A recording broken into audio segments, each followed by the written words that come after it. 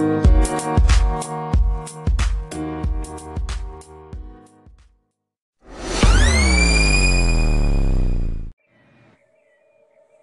morning and welcome to the Spirit of Aya podcast. It is January 12th, 2018, Friday, and today is all about sobriety and ayahuasca and how I've been approached multiple times about people just being curious about,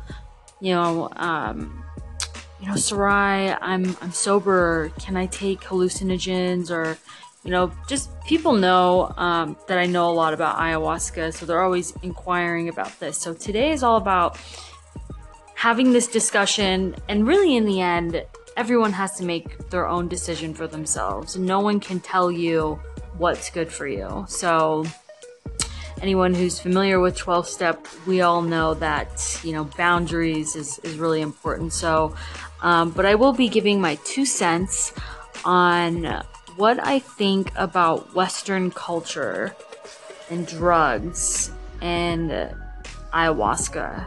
A lot of us have been kind of, I don't want to say brainwashed, but we've been immersed in a culture where there's a lot of fear that's been instilled in us drugs.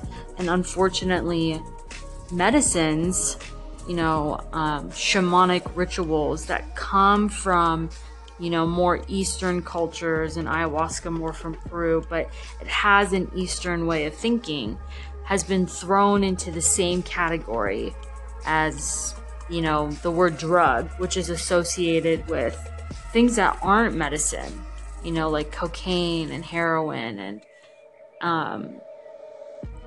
that sort of thing.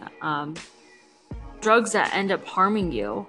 So I'm going to be talking about like cultural differences and like what ayahuasca actually does for a person, and how the way you approach it is really important, and intention's really important. Your set and setting is really important. All these things are really important.